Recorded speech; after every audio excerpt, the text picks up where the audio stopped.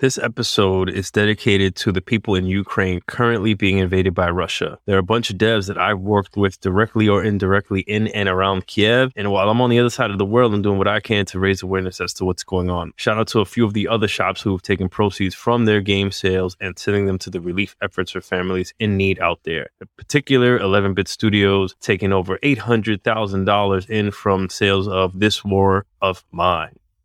Now, hit my music. On episode 28 of the Game Developers Podcast, Out of Play Area, as GDC 2022 kicks off live for the first time since all this madness started, we welcome Alan Blaine, a good homie and a principal technical designer at Bungie, whom I had the great benefit of working alongside of down at Rockstar San Diego on Red Dead Redemption 1 and 2, as well as GTA 5. Big shout out to Bungie for getting this one cleared in time to promote his talk with GDC going live this Wednesday, I believe, entitled 1,000 Hours of Difficulty, How Destiny Builds Systemic Challenge. You know we're going to get into it and break down how he did whatever it took, whether it was programming, writing importers, breaking down systems to claw and scratch his way into the industry at Z-Axis, where he worked on Thrasher.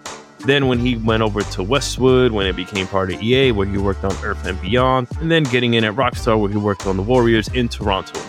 We'll definitely get into it and talk about what life is like at Bungie as a principal tech designer, and of course, get into the craft that is tech design and what we do.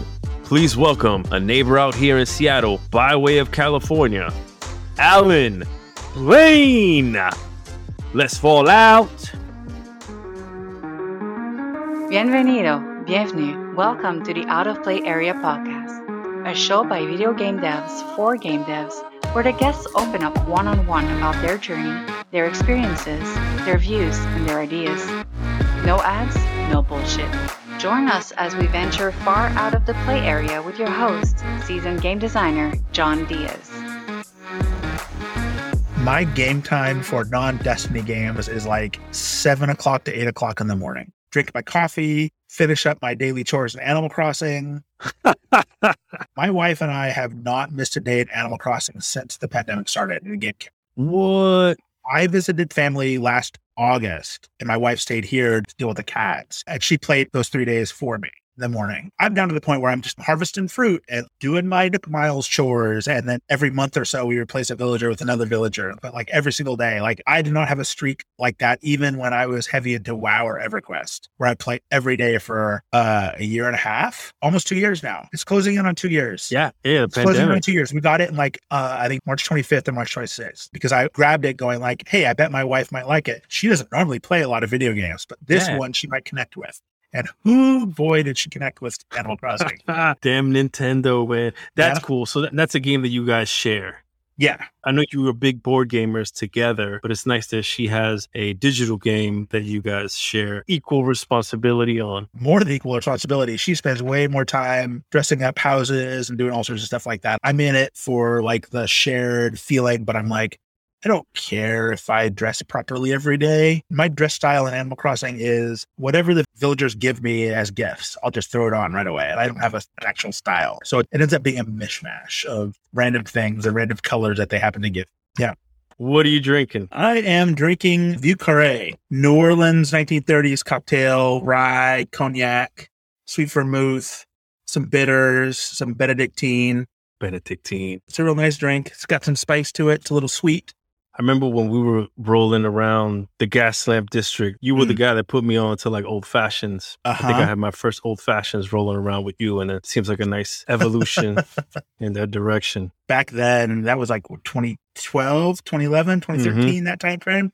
My cocktail palate was still just starting to develop. Yeah. I mean, I still enjoy a good old fashioned and whatnot, but like now I'm like, I could probably make drinks every weekend and probably not make a duplicate for probably an entire year, right? Like I've got a well-stocked bar and can cook up all sorts of interesting cocktails. We got into making some infused gin over the holidays. So I have about a half a bottle of cranberry infused gin sitting in my storage to make Christmassy and wintry drinks. Obviously now it's getting a little past the cranberry time, but yeah, it's good stuff. Coming off of beers, that was kind of what we did, right? Hitting up D Street and drinking whatever was on draft. My beer intake these days is pretty minimal. I discovered I had an allergic reaction to hops. Get out of here. I have to be real careful about heavily hopped, like anything like over like an IBU of like 30 or 40. Okay. Like I can maybe have a half a beer and I'll be all right. But I have to really like go, okay, if I'm going to have a full IPA, I had to be like, that's all I'm drinking for the night. I'm drinking water the rest of the night. And like, that's just all I'm having. Otherwise, my stomach is not happy at all. That's a hefty price, man. It's messed up how the body betrays us after the years, right? After so many years of abusing it in our 20s and early 30s, it decides to fight back. I suspect there's a lot of stress that we went through in those days. Because, day in, day out, a lot of stress. The body like marries that feeling of stress with those flavors and those tastes, right? And goes like, here's what I'm going to start negatively reacting to, those things that you were enjoying in those times when you normally felt stress, and go like, I'm not going to have those anymore. Like, I don't want those anymore. Your body makes these connections. There's a saying that somebody put out there, and it's kind of really resonated with me, was like, drink not to feel better, but drink when you're already feeling good kind of thing. Right. Yeah, I think that would have kind of alleviated that. But it's crazy because, when you're stressed, there's this kind of connotation of like, let's blow off some steam. Yep. Let's go unwind however we choose to. Depending on the situation you're in, there is like what it takes to get through the day sometimes, right? Yes. It's not good. Like, and I think we're both in a much better place mental health wise than we were back then. But sometimes you just gotta like, this is where I'm in right now. I'm not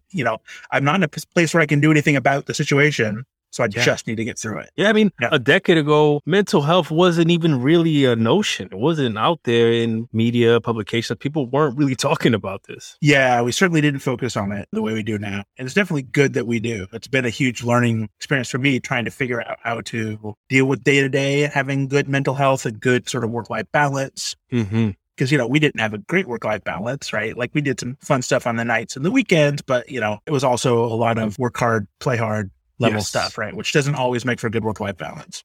Talk to me about taking time and being able to put together a GDC talk. We got to put a 2021 panel together talking about tech design, which was awesome. I had a blast helping to put it together. Yep. Wouldn't have been anything if you didn't participate in that with a few of the other people on the panel. That seemed to light a bug in you. Hell yeah. Because now, GDC 2022, what's going on? Yeah, I definitely think I'm going to be trying to put together talks for GDCs going forward. This talk grew out of an internal talk I gave. Essentially, we built a difficulty system for Nightfalls and raids and lost sectors over the last few years and are continually iterating on it. But it was mostly me doing the work day in, day out, a lot of the early part of it anyway. And as we started bringing more and more people online, I started having to really formalize the design philosophy around the difficulty system. Whereas I had internalized it and I could talk with people about it, but I'd never written it down in a way that somebody could use as a guide without interacting with me, right? So like it was sort of the tribal knowledge and we documented the whats, but not the whys. So then as we started handing it over to more people to extend, they need to know the whys, not just the what, so they can make intelligent design decisions that maintain the core pillars going forward, right? So I needed to basically write down the core pillars. At the same time, I saw a lot of discussion in our community about what we were doing and why we were doing it. And some of the information was like spot on, and some of it was like wildly speculative. I'm like, okay, they actually don't understand what we're going for with this. And so it was just I wanted to get it all down in front of me and go, here's the entirety of the system. And here's all the inputs and here's all the outputs and here's why we do these things, which is what I'm giving at GDC, which is like, let's just lay out the whole system for people that aren't internal and talk about the decision-making process and the development process that led us to focus on various aspects of it and launch at the cadence we did, and then sort of tips and tricks on how to do that. And it's kind of funny because in the talk, there are a couple of avenues that I don't go down where I go like, I could walk you down this avenue, but that's a whole nother talk. I could walk you down this avenue, but it's a whole nother talk. And I'm not the person to give either of those talks. Like these are people that I work with that provide me with a whole swath of new and interesting things to talk about. But those aren't mine. What's the name of the talk? 1,000 Hours of Difficulty, How Destiny Builds Systemic Challenge. That's a great name, right? Like, it's like, what? 1,000 hours of difficulty? Like, how the heck do we scale that? How do you systematize that? I like that. Years ago, some of the Halo devs from Bungie gave a talk called 30 Seconds of Fun. And so it was a play off of the 30 Seconds of Fun of like all of Halo and Destiny is built on like taking that 30 seconds of fun and stretching out to full missions.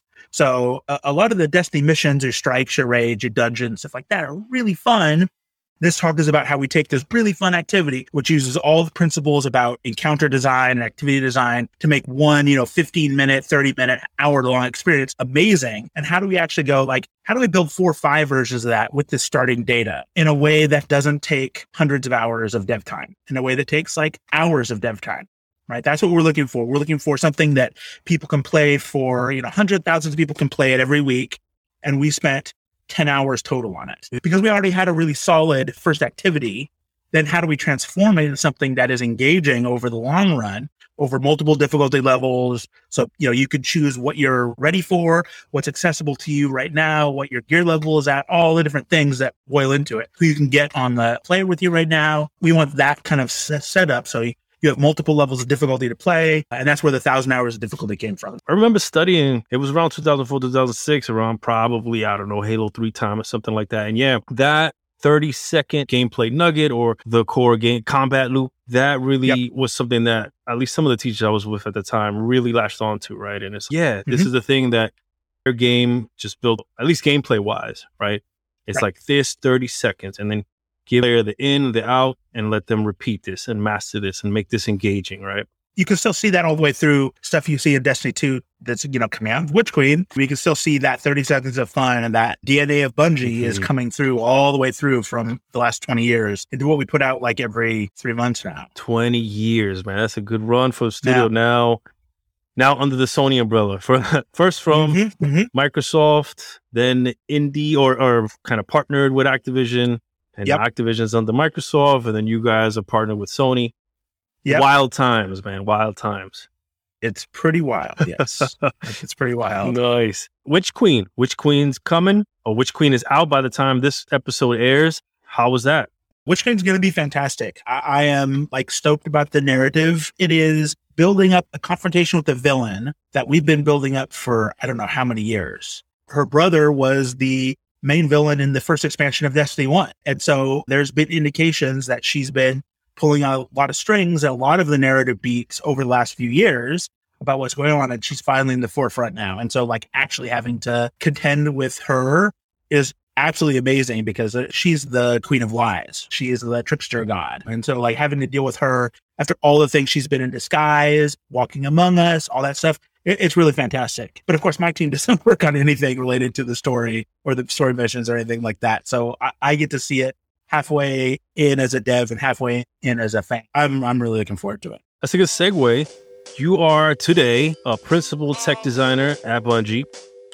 Talk to me about what a day in the life is like. So principal tech designer is the IC branch of how you move up, right? So at a certain point in your developer life cycle, you have to make a hard decision about whether you want to be a manager or a person that checks stuff in, right? And certainly you can hybridize and it always gets uncomfortable. Certainly at Rockstar, I was doing both, but you struggle with it, right? And so as you get higher and higher up, as the projects get bigger and bigger, if you're going the manager or creative leader role, you're going to be doing less and less sort of daily work. I'm in a position where I can do 50% creative leadership, 50% IC, which is nice. Depending on the week, I might be fixing bugs or looking at a new tool to build or sort of aligning across the studio with what we want to do for Trials of Osiris, our PvP offerings, right? So I'm consistently a hybrid. My first job in the industry, I was a designer / programmer, on my business card. So I've pretty consistently been a hybrid. I sit uncomfortably in that, I need to be doing creative leadership, but I don't want to only do creative leadership. I need to be working on day to day, having meetings with other designers, figuring out what their workflow should be like. But I don't only want to do that. And so I kind of do both. So it really depends on the week. This last week, I just spent most of the week working on our internal sort of newsletter that we put out every week called the TWAB, or This Week at Bungie, where we basically talk about upcoming stuff. We went into a significant amount of detail about the rework of Gambit, one of our PvEVP game modes that we do. And so I was working with community managers all week long, sort of working on hey, here's what we want to talk about. How do we tell people about it?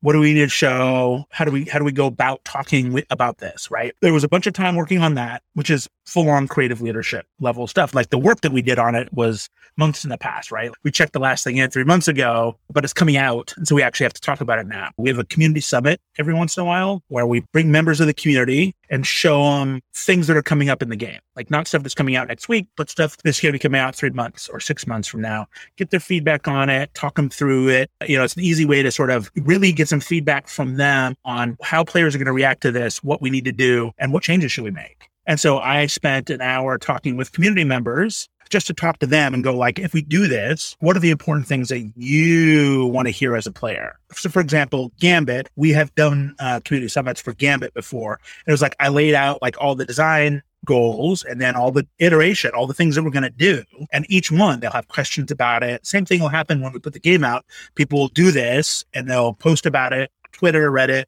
our forums, and get feedback that way. This is just a way to get that feedback early so we can go, actually, maybe we should make a change here.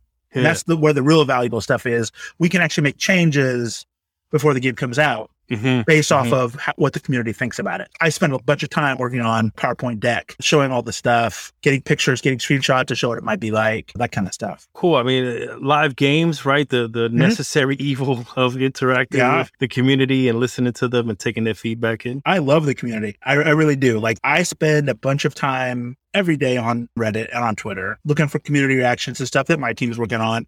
The general game too, right? Because sometimes you hear grumblings about stuff that people aren't happy about and you might be have some control over, like pushing to get something done. Definitely don't hit me up though. I'm not changing anything if you DM me on Twitter. That's not the right avenue. I need to process what I read and sort of think about it. Yeah, I imagine you guys have some type of mechanism for community engagement, right? Getting you all that information and metrics where that you don't have to kind of individually go. I'm reading it to try to grab like the vibe of it, but we have amazing player support and community managers that do most of that work. Yeah.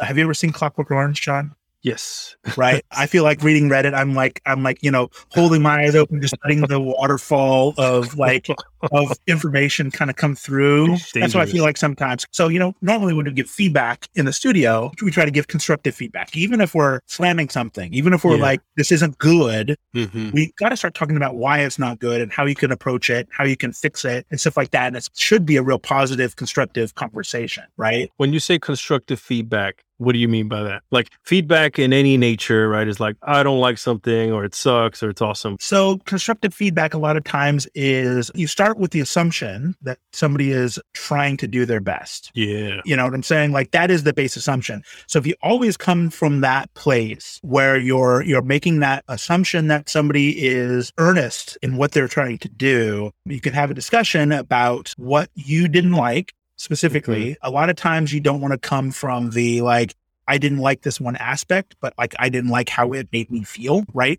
So you got to bring in the sort of like not the thing itself, but the emotional reaction to the thing that it sparked in me, right? Because you don't know why they put it in. You have to assume they did it for a good reason. So there's a reason they did something. And so you want to just say like, hey, when this happened, this is how it made me feel. If you can do that, and I'm not great at always doing this. Sometimes I'm way too blunt in my feedback. That's where it starts, because then you're talking about the intent of it versus the thing itself. There you go. Right. And so like this thing that you did, I'm open to that thing, even if I don't like it right now, as long as it doesn't trigger these negative reactions from me. Right. But I'm not going to hold something like, if you don't change this, I'm going to continue being angry at it, which I've not always done very well in my career. I've gotten way better at it. There you go. That's where I start, is I have to like think about not the thing itself, but the thing and the reaction that provoked in me. And then maybe a suggestion for how a thing that would have solved the problem for me, right? If you would have done this, that's not always necessary.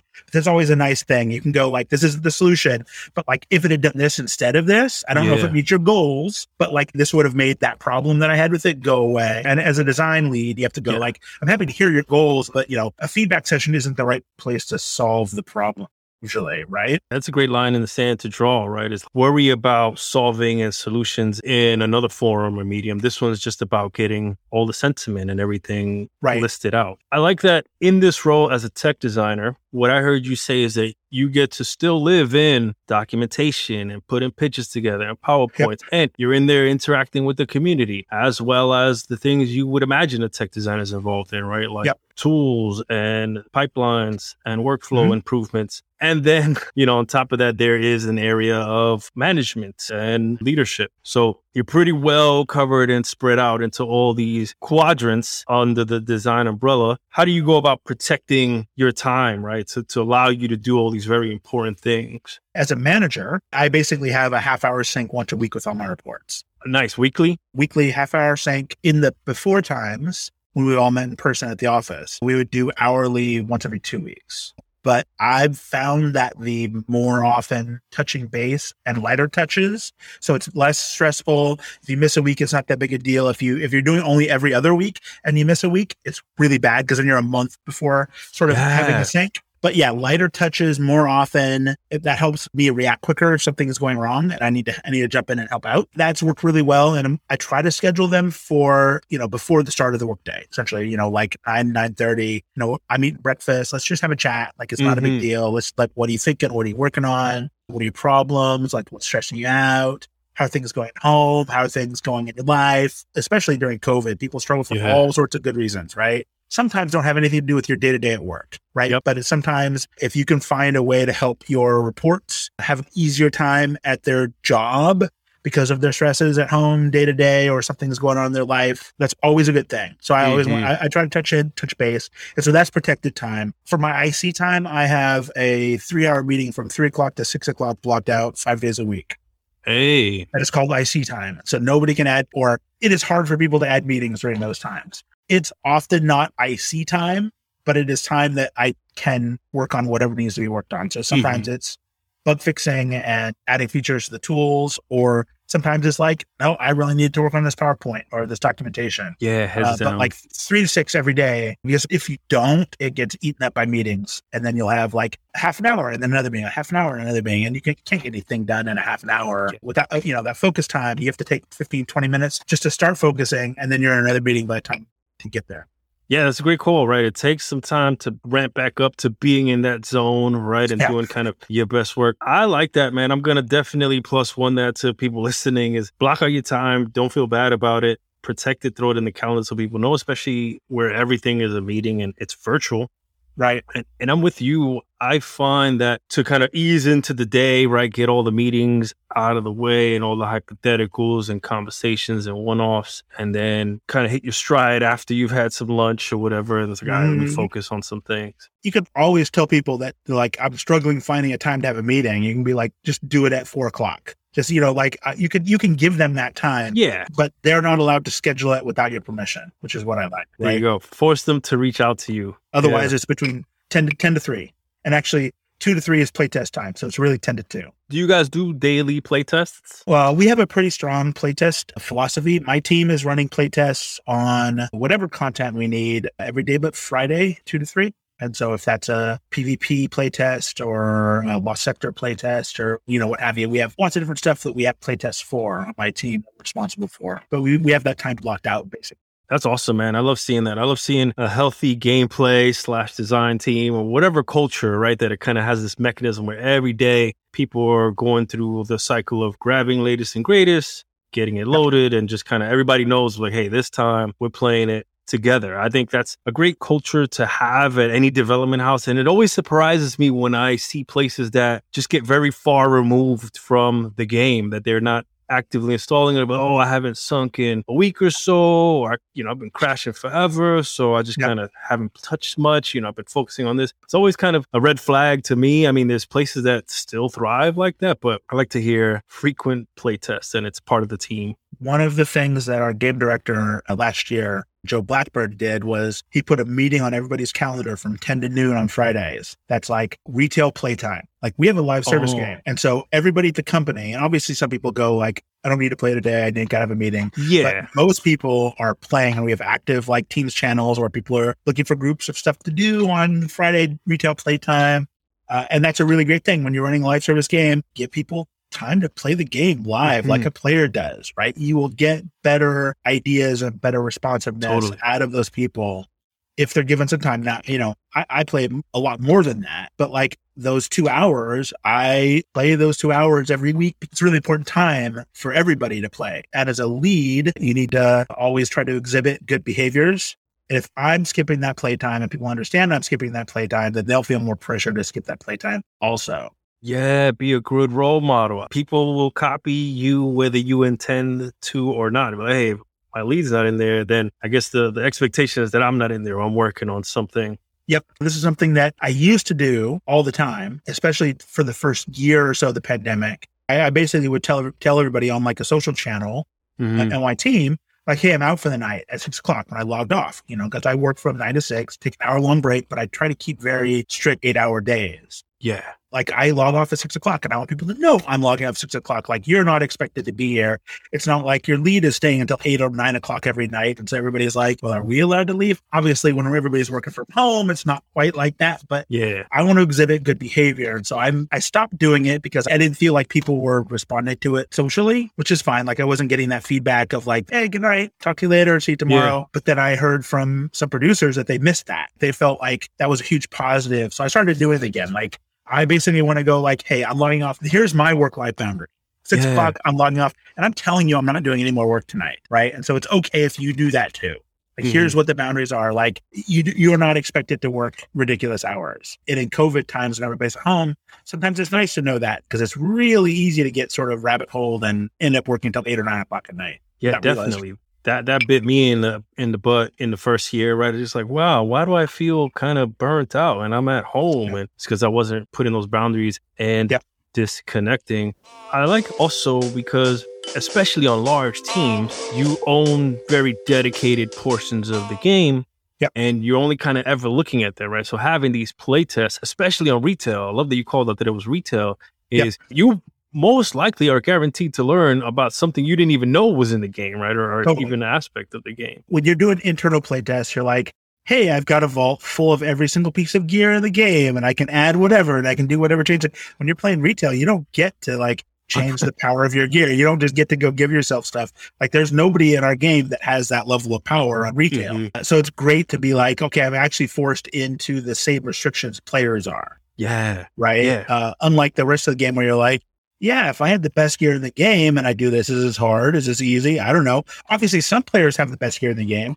Yeah. Most players don't actually have the best gear in the game, or they might be doing the thing you're doing to sort of as part of their stepladder up to getting the best gear in the game. I mean, any game that we work on, right? It's easy for the speed of iteration of doing the thing that we're in God mode with the most powerful weapons or infinite ammo or whatever, or ghosting through walls and things like this. And then you lose touch with how actual players are playing the game. And then you're tuning something based off something very disconnected. Right. It reminds me of some of the Rockstar days where we had to have those conversations, but like, yo, guys, stop playing with all the dev hacks and the dev cheats. Like, play this from end to end like a normal player would.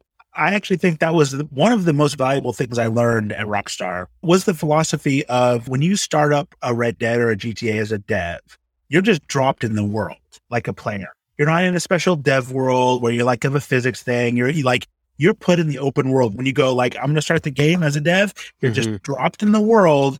And then you have the menu. You have to like figure out what you want to go do. There's no like, I'm doing it to do this special thing. I'm doing like any of those pathways let you skip all of that feeling of what it's like to be a player. And the fact is that almost every dev starts as a player. From the time they boot the game up, they're a player immediately. Even if they're going to hit a debug menu and go launch this mission over here, they get into the game as a player, the same thing the player does, and that it starts exposing all of those pipeline issues that you don't see if you never play the game like a player. It starts exposing like load times is one thing, but just like how it is if you're like, I got to call for a horse or a car or whatever it is, like you start having to develop those tools of like, if I'm going to play in this open world game, I'm going to think like a player. I want to feel like a player at all times. I shouldn't be running in some special world where, unless you're doing physics programming or animation doing like that, where you need like some specific things, everybody else should be like, this is the world. And if the tools are slow, if the process is slow for doing that, speed the process up. Totally. I can attest to working on a system and living in a dedicated gray box gym, right? That is completely isolated from all the other gameplay systems. And there's the big danger of when you go into the full game, that's when the first time you're seeing all the systems kind of interact with each other, right? Which is the magic of a lot of those sandbox games and Rockstar games. A lot of that magic comes from the fact that the people doing the work actually are doing most of that work in the full sandbox and like sort of iterating, not iterating in that gray box, but iterating in the full world. Totally. There was so many times where I'm interacting. I remember just being in a mission. I don't know, man, like I shoved a ped on the floor and then boom, I'm wanted already. And I'm like, gosh, how do I turn this off? Oh, now I got to escape and get cleared so everything works together. But then it reminds you to kind of build that in to be like, all right, Do I need to be kind of in an enclosed space? Do I have to kind of change the design of the flow so that players don't run into this and it kind of takes them out? Or is it intentional? Should I trigger a mission failure? Or should I now add it to the mission objectives so that you have to lose your wanted level before you complete the mission? From the person that developed all the wanted systems in Red Dead, if the designers are having problems with it, they don't understand what they did wrong, or they don't understand, like, they don't have the right UI, it's for certain the players aren't going to understand that, right? And so that's feedback to me. Like, if you're having problems, even if you just don't have the tools to turn it off or do the right thing at the same time, you can give me the feedback in real time. You don't have to have a playtest to do that. You can just be like, hey, this happened, or I can go like, hey, maybe I should write a bug up for that. I can fix that. All right, give me a week. It's going to be hassle for a week, but then I'll fix it. I don't know how you felt about it, but I thought that the culture in that Rockstar San Diego dev floor was pretty fluid, man. Like, it was easy for anybody to just kind of throw their hands up and be like, what the fuck? You know, like, why is this happening, right? And then, like, let's go have a conversation. You know, like, we were very unfiltered and raw about it. But I think, you know, it led to some great iteration and great conversations. It was certainly organic. There you go. It was certainly organic, right? That's the best word for it. It was very much, you could very easily spur a design decision by standing up and start yelling something. It was great. Like, that's the one time that I saw that half cubicle open floor plan really be conducive to the production. When I first got there in early 2009, there was a bunch of rooms and the floors were much more split up. And by the end of production, like, all those walls came down and we were just kind of one big open floor. Yeah.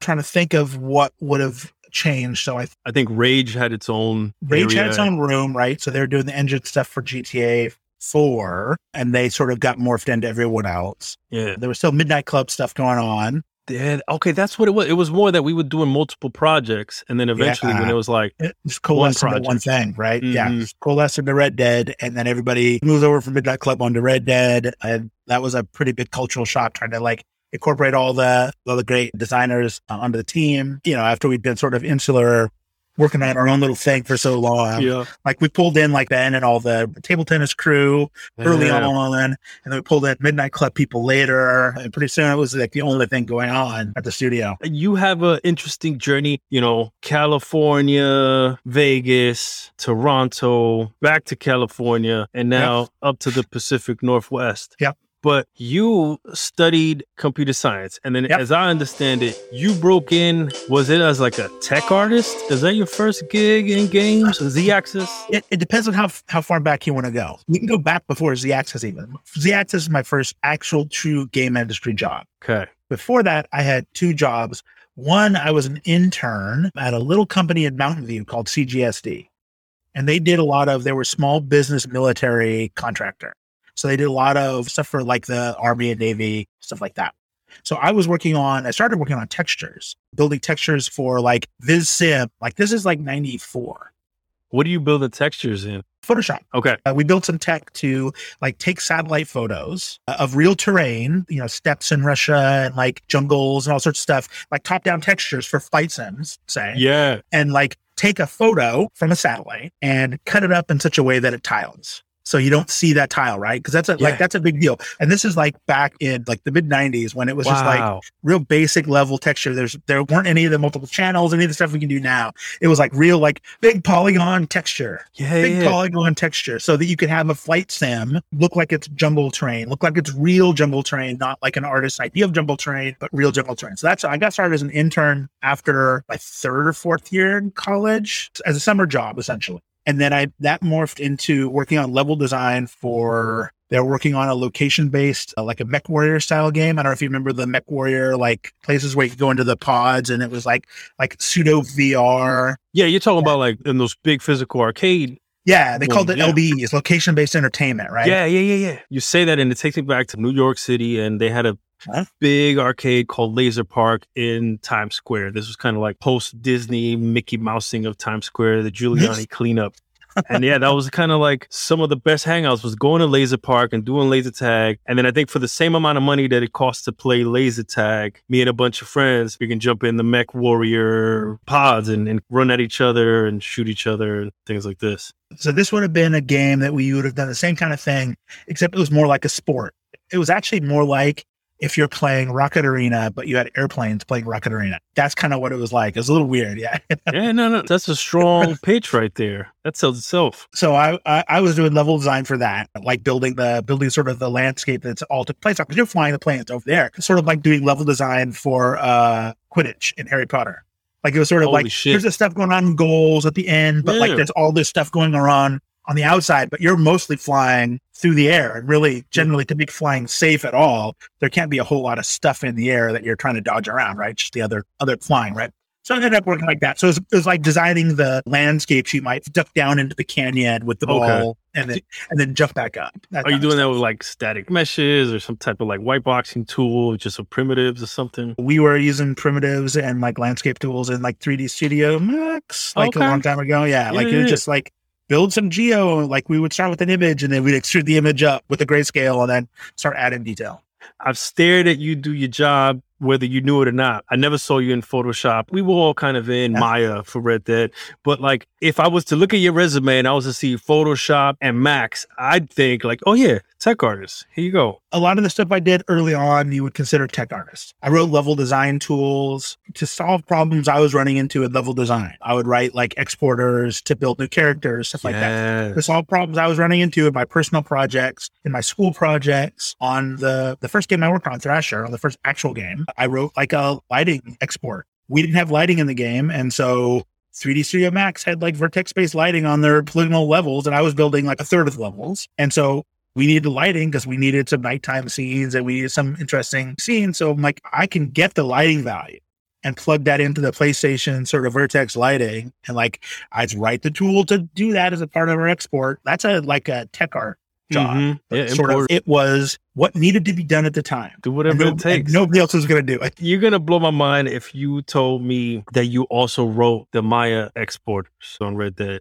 Yeah, I did. Motherfucker. A lot of the stuff for the designers, that whole interface where you could like set up everything. Yeah, that was all by Riff. Yeah. Holy shit, Al. I never knew that. I got to say, thanks. I stole the UI from the artists, right? Like the UI panel layout system they had. I like just cut and paste it because, you know, anytime in code, almost all of it starts out as a cut and paste from somewhere else. You can modify it. This is importing this. Yeah, let me just modify it. Even if you've opened up Fortnite's creative mode, we extend those same key terms onto the controller triggers, L2 and R2. So when you're doing layout and design, it's still the same concepts, cut, copy, and paste. Before Red Dead, I had never used Maya before. I'd never used Mel, the Maya scripting language before. And so I'm jumping in. I'm going like, I'm just going to grab this UI. Okay, I don't like this, don't like this, don't like this. Delete it. Okay, here's the level loading section. Okay, now what I need to do is write some importer code here and like, okay, so here's how we limit people, how they author stuff,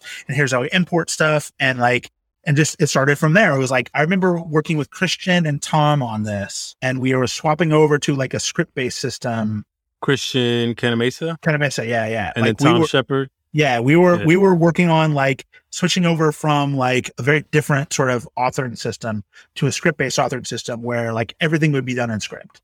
So if you want to create an actor, you would type create actor and then describe all the parameters of the actor. If you want to create a volume, you type create volume and describe like what all the different aspects of the volume and how you're going to use it, all that kind of stuff. I could see the script today. I remember, I think it was spit out like, here you go, here's your header, and it had all your functions. So you just copy or paste that in, or it's already in the right directory. Chapters in your mission, you just go like, do the create for chapter 1. And I just call init chapter 1, and it would set create volume, create flag, boom, all that stuff. And then we even had the pads, right? We would position, I remember the little like VR, you know, polygonal meshes of where you would position your companions or your enemies or even the player. So the hard work of all that was done from like a Thursday morning until like a Sunday afternoon, where like Tom and like Christian had like, and I like crunched on all that stuff over like a weekend to get it all in. So be ready to check in on Monday. Yeah. Just like, here's the philosophy. And like, there were no like chapters. A lot of the stuff that, you know, like wasn't in there now. We just had a base thing where you would spit out a single function that was a description of all the things in the file. And you just go, boom, and it would write all the script commands that would create all those things in the game on initialization of your mission automatically with no extra stuff. And right. So all the other stuff that we did later, that was all like, once you have that first function, you have like, that's the hard part, is getting everything in that format Now you can go, actually, we want to split it up by chapters in your mission. We want to split it up by types of things. Create this squad, create this squad, create this squad, create the flag, create the volumes.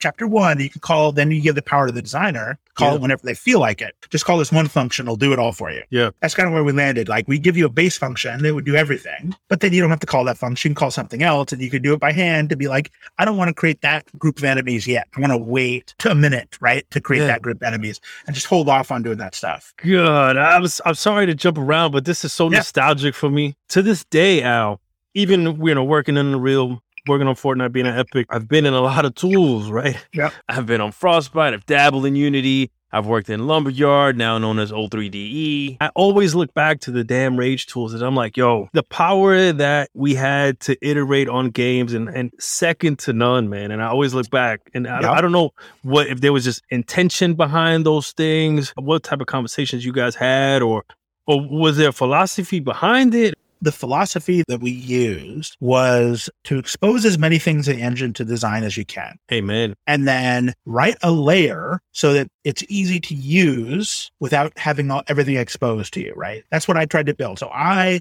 would have to deal with all of the functionality and like all the different ways it could be used and misused. And I would try to build mainline use cases for everybody else that covered 95% of their day-to-day uses. They wouldn't have to delve into the details 95% of the time. Sometimes you go, oh, I need this special case thing. I'm trying to do the special thing in this mission. If you don't have that power to do that at all, then the mission is way less cool, right? Yep. If you have the power to deal with it, but you don't normally deal with it, you can, and it's a little harder if you're not used to sort of that level of granularity in what you're doing. But that's a one-time cost. If we didn't build that layer in between, everybody would be paying it all the time, right? So it's a mistake to have something where it's hard to actually get something in the game the first time. You want to make it as easy as possible to get something up in first play. Easy, right? Yeah. And you want to make it relatively easy to continue iterating. And you only want to make it hard when they have an edge case where they're the only mission designer that needs this function to work this way, right? Yep. Like that's when you can make it hard. You can be like, here's this special case, but 95% of the time, you'll never need to do this. You don't need to dig into this documentation here. But like this one time, and you're like, oh, I'm in the third pass of my mission and we want to do a special thing.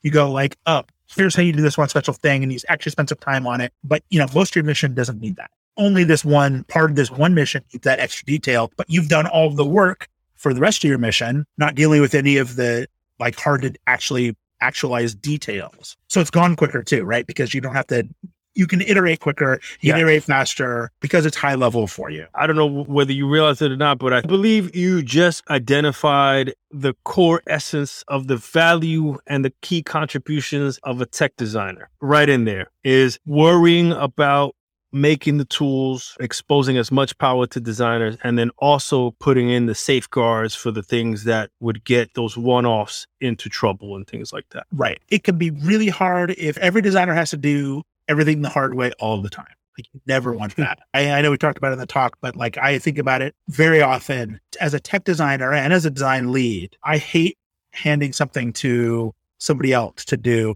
that I wouldn't do myself. Hate it. Right. This workflow is such a pain that I wouldn't want to do it myself. If I had to do this myself, would I actually spend the time building a tool to make it simpler? Yeah.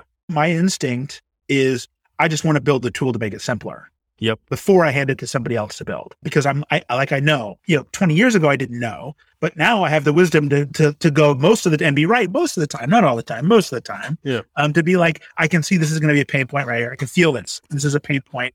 Just like reading over the description of something, we're talking about how it's going to be built. I mean, that's going to be a pain point. We want to solve this problem. Let's do it this way, this one time, and write up a bug, write up a user story for a supporting engineering team to actually build us a better function here, or tech design to build us a better workflow for this. But like, it's okay to do something the hard way the first time. It's not necessarily wrong. It's the hard way the first time, even, for anybody. But you want to identify that stuff. The stuff I hate is when I hear about a team that's been building it wrong the first time for the last 2 years. Jeez, yeah. And haven't ever spoken up because there was nothing ready for them that first time. And so they just started doing it that way. And they're like, well, this is how I know how to do it.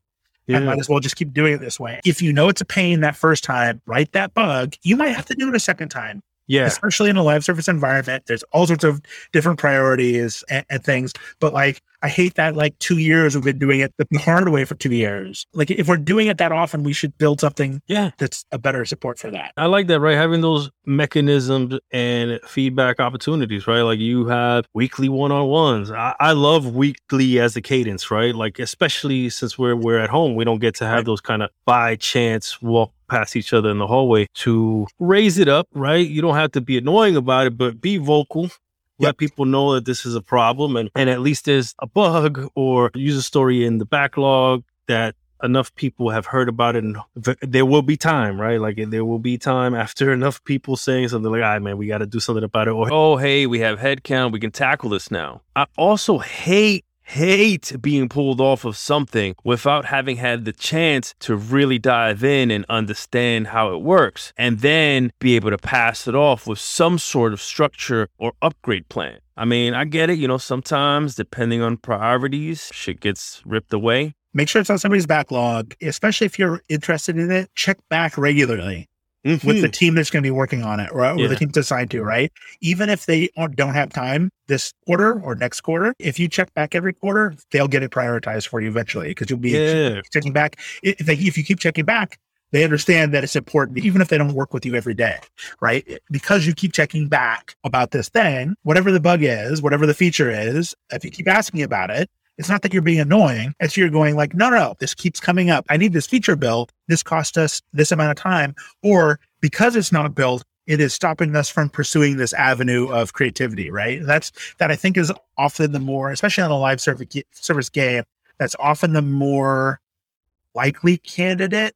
We have lots of stuff we do and it's efficient or inefficient, right? And like, but it's built into our schedule. It's the features that are stopping us from going like, we can't even start moving down this path until we get this first feature. But guess what? We're already a successful game. It's already doing well. We don't actually need the feature, right? So it's always got to be prioritizing. And so the things, I love talking about tech design with you. It's easy to go down the rabbit hole. Yeah, sorry. I got to give the shameless plug for anyone that hasn't seen or wants to learn more, right? On the GDC Vault, if you look up Avoid an Identity Crisis as a tech designer, you'll see a panel. Alan's a big part of that. I'm on there moderating it. And we go deep, right? We go high level tech design and we go deep and talk about the stuff. And if you don't have Vault access, you can definitely reach out to us and we chat more. It's a young role compared to all the other disciplines, but it has matured a lot. And it's in big part thanks to just experience in hindsight, right? To be able to learn from the utility of having a dedicated team or group worry about building these layers and enhancing the tools for designers to make some sweet content. If we could go back to you at Thrasher, building tools, doing the things that just needed to be done. This is where kind of you had connected with Rockstar for the first time in your career. Yep. So Thrasher was actually published by Rockstar. It didn't start out that way. It was started out being published by BMG, I think was the precursor to Rockstar. Through music, right? Yeah. So, Sam Hauser was the producer on it and we had meetings with him all the time and they disappeared for a couple months and they came back and they had a big Rolling Stone spread where they'd formed Rockstar Games. This is a really big thing. I was like, okay, I understand where they've been for the past couple months, where haven't been chatting about the game. So I worked pretty heavily day to day finishing that with some of the crew from Rockstar, Jamie King, Chano Barrera, some of the old school Rockstar crew, like finishing that up. And so that's where I got to know them, right? I was like working with them all the time. I helped man the booth, showing the game to people. That was the competitive E3 where Tony Hawk was at E3, the first Tony Hawk game, and Thrasher, both at E3 at the same time. You were going against Tony Hawk. They came out about a month ahead of us. Like it was that level, or 6 weeks, something like that. It was like, there's going to be a skateboarding game that comes out and is really popular. It's going to be one of these two games. Damn. We made the sim. There you go. Hey, there's always room for that, right? The arcade versus the simulation, right? Like the Gran Turismo or the Forza to the Forza Horizon or the Midnight Club or the Mario Kart. I played the hell out of EA Skate when it came out because I was like, this is, if we continue building Thrasher with that same sort of attitude and design goals, EA Skate like is very much like in that direction of like, here's what it feels like. We're actually trying to like be real about the actual sort of where your foot is and like how skating actually happens mechanically. Which feels Rockstar. It feels very Rockstar, right? Like their pursuit of realism yet fun, like high level polish. It's not necessarily realism. It's you feel like you're doing the same thing. It's not an arcade. It's smooth. If it's going to be hard in real life, make it hard. So you feel like you're doing the same thing. Like make the details actually matter.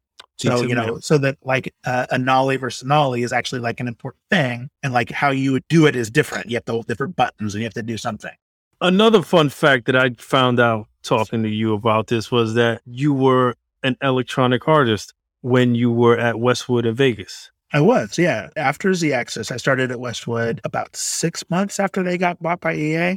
I left about a year before they dissolved Westwood and like morphed everybody into the other EA studios. So I saw like I was in there for like the middle portion. I wasn't there before they were part of EA, and I wasn't there when they finally dissolved everything. But yeah, I was there for a couple years there. I was working on Earth and Beyond. There was a sci-fi MMO that they're working on that I was one of the designers on. Sci-fi MMO. Yeah, so it'd be like your World of Warcraft, but instead of, taking your orc warrior and running around the ground hunting, trolls or whatever, or froglocks, you're in a ship running around asteroids, hunting aliens and pirates and stuff like that. I'm sure that experience had to help a lot on what you do today. On Destiny. Yes, absolutely. I always knew you to be a fan of MMO. Yeah. I started playing Ultima Online back in the day when it came out with some buds, and we played that hard for 9 months or so. I did not start playing EverQuest right when it came out. I dabbled in it a little bit, and then I went hard when the first expansion came out. You could create a lizard man monk, and I played a lizard man monk in EverQuest for a few years. Like my guild, like we ended up, a bunch of people I worked at Westwood all had a guild together with, then extended friends and stuff like that. And we played EverQuest for 4 years pretty much consistently until WoW came out. And then we all transitioned to WoW, and like we played for another 5 years. And this ends my, and I played other stuff along the way, Asheron's Call and Shadowbane and Lord of the Rings Online, Dungeons and Dragons Online, and like there's a Conan game, like lots of stuff, but none of them. Dark Age Camelot, I think, came the closest. None of them stuck the way EverQuest or World of Warcraft did, definitely. Part of that was because my clan was playing, right? And so it was like, I have social ties to those. Some of those, though, I would pull people over from the clan over into Dark Age Camelot. We'd play for 2 months and then be like done with it, and we'd morph back to EverQuest and have continued raiding over there. That's something interesting that you touch on, right? Is kind of that like social dynamic of, even for live games and the people who work on these games, to keep in mind, right? Like, where are people sticking to? You may get one player here or there, but they're eventually going to go where all their buddies are, right? Yeah, it's always a trick of, if you're trying to take down a big existing product like World of Warcraft, everybody's got existing relationships, existing clans. Not only that, but like they have 5 years, 10 years, 15 years of content built up. And so like, if you're going to launch something new, you're going to be missing features that they don't have. You're going to be losing content they don't have. And all their social contacts are over there. There's a reason why been very few league changes over the last 20 years in whatever the top MMO is at a given time. Yup. There's a huge reason, right? Kind of related, just because I'm seeing all the press, that Amazon Lost Ark is making waves. Yeah. I haven't played it. I want to check it out, right? Like, but it's making waves in that free-to-play MMO RPG space. And it's got me intrigued, right? Just because I don't know if it's the ads or the marketing or whatever, but I got to throw in a couple hours. My problem is that for MMOs, you got to invest a good amount of time in to get to that point where it's like you feel you're hooked in. Sure. From what I haven't played Lost Ark yet, but what I understand, it's more Diablo-like. So maybe the action part of it took you a little earlier. That's sort of one of the problems of, especially early EverQuest and UO, was you're really not very well powered against the stuff that you're going up against. It doesn't feel really cool to play. Yeah. WoW gets around that in their early tutorials pretty well. At least they did back when I played, where you still felt a decent amount of power versus what you're going up against right there. Yeah, I haven't played Lost Ark yet. I'm interested. I want to play it. I'm always interested to see how developers evolve how they come and go towards products that really kind of engage your creativity or force you to think in ways you weren't used to thinking. Here you are working on an MMO. It's obviously a big part of your life in terms of what you enjoy playing, maybe for the social aspect or what have you. And then eventually you find your way back to being on another development team that's making one of the biggest, you guys coined the term shared world shooter. Yep. That's a much better identifier of what Destiny is, as opposed to just calling it an MMO, right? Because it doesn't have the same player count in an instance kind of thing. If you think about MMOs in a broader spectrum, I don't know how much you follow Raph Koster, who was the designer of Star Wars Galaxies, Ultima Online, or one of the design leads. He's been MMO academic. He's done a lot of writing and thinking about it. And I remember, I follow him on Twitter. I read a lot of his stuff. And I believe like his current thinking is that Fortnite is like the current sort of MMO hotspot. Even though Fortnite is not an MMO in any traditional sense. Yeah. If you think about the MMO more of as a world that people gather and do stuff in. Yeah. Not as a world where people gather to slay dragons, but a world where people gather to socialize and do stuff. And the slaying of dragons or the shooting of aliens in the face is secondary. Once you're there, it is more about doing stuff together. That's the important part. Then something like Fortnite really is like, there's all sorts of crazy stuff in Fortnite that I can't even dream of. There's concerts in Fortnite, right? Like the metaverse already exists. I don't care all these companies that want to keep trying to make it. Like Fortnite pretty much is the metaverse at this point. Yeah, I'm still working in slowly, handful of weeks in. I think a month, still trying to wrap my head around all the different threads behind that beast. I got to look that guy up. What was his name? Raph Koster. Raph Koster. Yep. That definitely is helpful for me to help verse myself on, right? Because I would tell you that MMO was always an area that I have a lot more to learn about and a lot more time to invest getting behind the scenes on that and understanding more about how people approach it and what makes them tick. But it's interesting, right? Like if you break it down to saying a place where you congregate or hang out with your buddies and then you do stuff, right? After that, you go do stuff. Then that makes the MMO thing, it distills it nicely to be like, oh yeah, I can see I have played MMOs and it is for that same reason of like, hey, I just want to hang out with my buddies. And then it's secondary what we happen to do. I've played some Fortnite myself, and I have lots of younger relatives, kids of friends who play a lot of Fortnite or have played a lot of Fortnite. And when I watch them play it, I talk to them about what they do. They're not going for the chicken dinner. Like that's not even a part of their play style, right? Like they might occasionally do it. They're doing all sorts of other stuff. Like they're not trying to actually win the game as the rules say. They've got a completely different purpose in the game. That's one of the flags of you might actually have like an interesting world to exist in, is when people spend most of their time doing stuff that has nothing to do with the rule set that's been laid down by the designers, right? Yeah. They're finding other things to do in that world. And I think, your Minecrafts hold that really well. Yeah, right? Minecraft. Fortnite does that really well. Obviously, all the MMOs have generally over the years gotten more gamey, not worldy. And so there's actually less opportunity to sort of be creative. That's always the big struggle in the MMO world is like, are you more of a game or are you more of a world? And like, how do you balance those two and what's important to you? And MMOs have traditionally gone more gamey over the years because people who play MMOs tend to be and be loud about it, tend to be more power gamey and want to kill bigger and better dragons for bigger and better swords. Mm-hmm. And so anytime you do that, like game rules come into it, and Destiny falls in that same category, right? Like we are in the, like, we want to put bigger and better dragons out there for bigger and better swords, even though they're not all swords and they're not all dragons. That still falls in that category of it's not like, it doesn't fall into the more worldy category where of like Ultima Online or some of the other ones like Second Life, where they're trying to basically simulate a rule set for a world and make it much less about like objectives to give the player something to do. That gives me a lot of food for thought to think about, right? Like approaching it from, hey, building a world and then giving you things to do within it, or from the other side, building a game, right? And then having a game that's big enough for everybody to have something to do in it as part of a clan or a team or something like that. Right.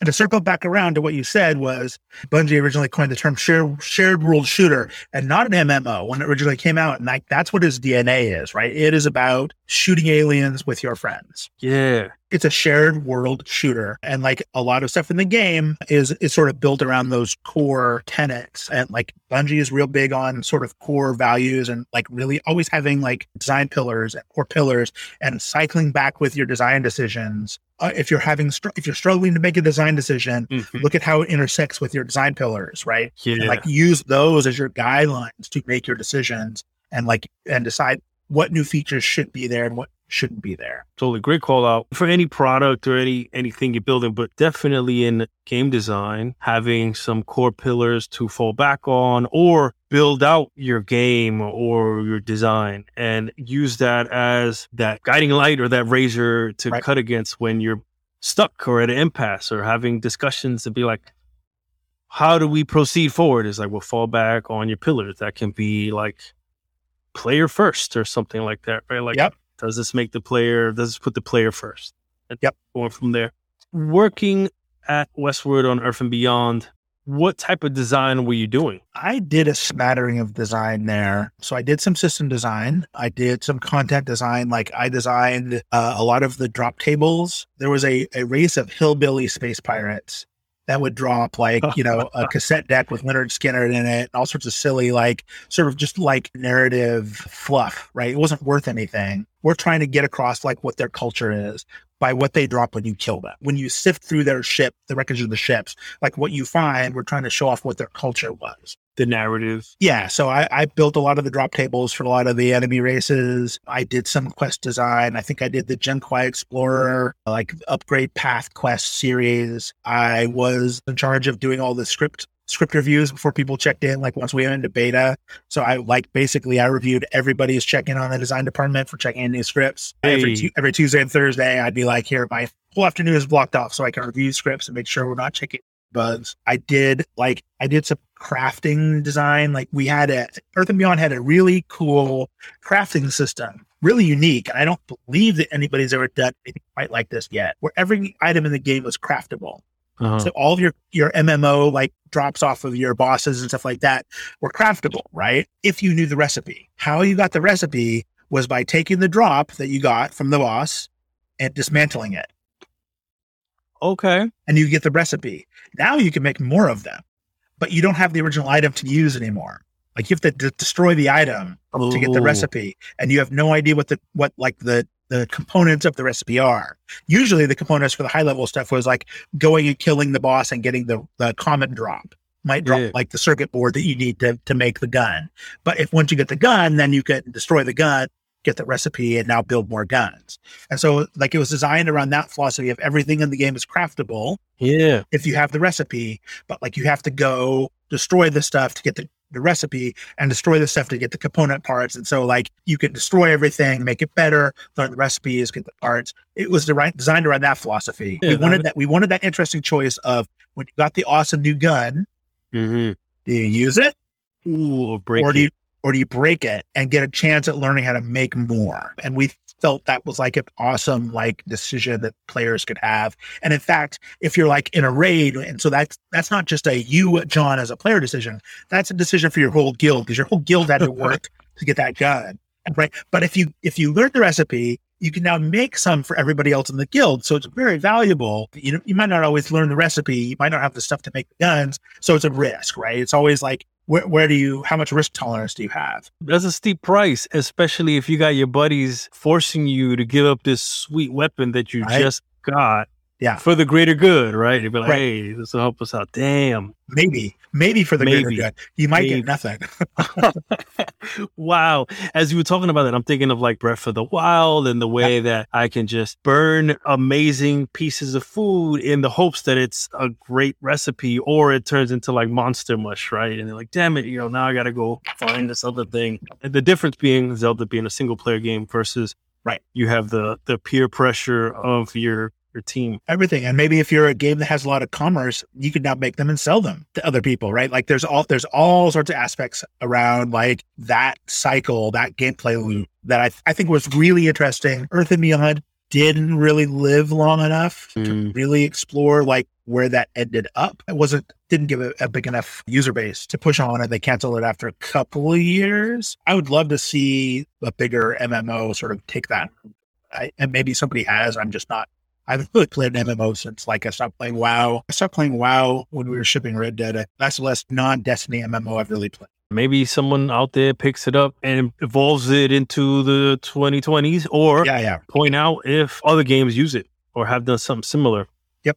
This would have been around the time that GTA 3 or Vice City came out. Yep. And wonder if they were on your radar at this time, or were you like too busy cracking out?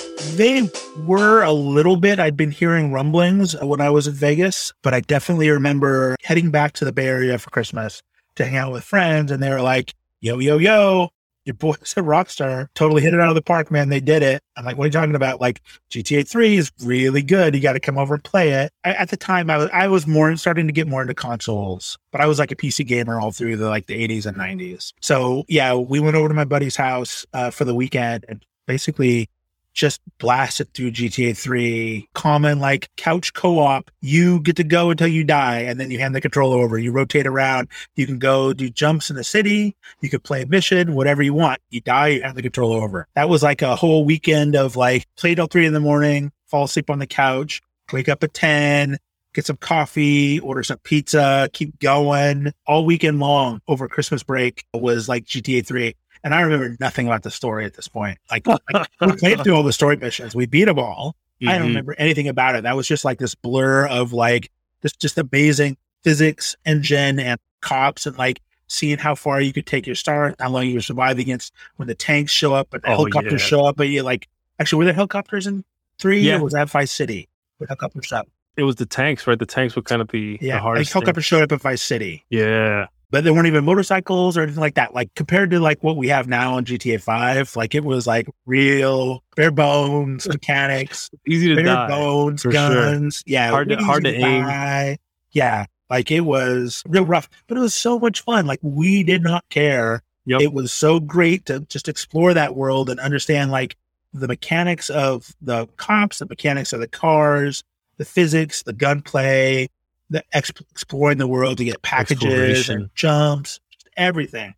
Absolutely perfect. Like that was like the perfect weekend. It was a magical time. It was totally magical time. I'm sure you would have had a blast by yourself, but it's compounded by the fact that you're with your buddies passing off the controller, right? Just seeing what's possible, or having your eyes open by what someone else is doing, or the fact that you guys can play it in different ways. Right. You learn a lot when other people play the game and you can watch them. And I think that's a thing that we've missed with the couch co-op has gone away mostly in the last 20 years, right? Like that's not as common. And I think you lose that watching other people play and telling other people tips and tricks for single player games, right? Yeah. For multiplayer, when you have a multiplayer game, you know, a Diablo where you're playing multiplayer, or a Destiny or MMO where you're playing with other people, like there's a little bit more of a community built up around like sharing that stuff. But when you're just playing like a game by yourself, home on your couch, like it's easy to get frustrated with something that your buddy's like, no, you don't have to do it.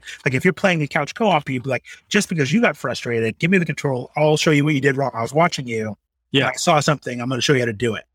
That's a great sort of feedback loop that really gets into it. If I'm playing like a open world adventure game by myself, there's no feedback loop there. And I have to have some sort of motivation to get through it if I'm struggling with something, right? Like if I'm in Bloodborne, or I guess by the time this comes out, Elden Ring will be out. Like I'm struggling with something, right? I need some sort of motivation to get through it. Or I might just go, like what pushes you to actually like do the hard part, right? I am stuck on the final boss of Metroid, the new Metroid Dread. Yeah. It's so hard. I don't have the reaction time for that anymore. I haven't booted up since I did story mode, but like I beat my head against the brick wall of that game all the way to the final boss. Some of the boss fights, I probably failed 80, 90, 100 times. Just as I'm like, I want to beat this game. This is so cool. Such a great 2D game. And the boss beat me. I had to stop playing. I'm like, I can't do this. My hands are cramping up. Like, I can't do this. I'm too old for this. Metroid Dread has beat. I love games that have kind of adaptive difficulty. I think Max Payne had it. I wonder if Red Dead had it. I think you were a big part of that, is kind of building that, like, hey, you've died a bunch of times, you can just skip to the next checkpoint kind of thing. Yes, we did build that. So I personally don't like adaptive difficulty. I'm okay with the question saying, would you like to ratchet it down? Yeah. But I want to be able to say no. Are you trying to tell me I'm playing poorly? That's bad feedback. Yeah. No, I mean, that's good feedback. If they're saying, hey, we see you might be struggling. If you can do it in a gentle way, it's fine. But that just makes me angry at the game. Like, now I got to prove a point to the game that I'm not as bad as I've been playing.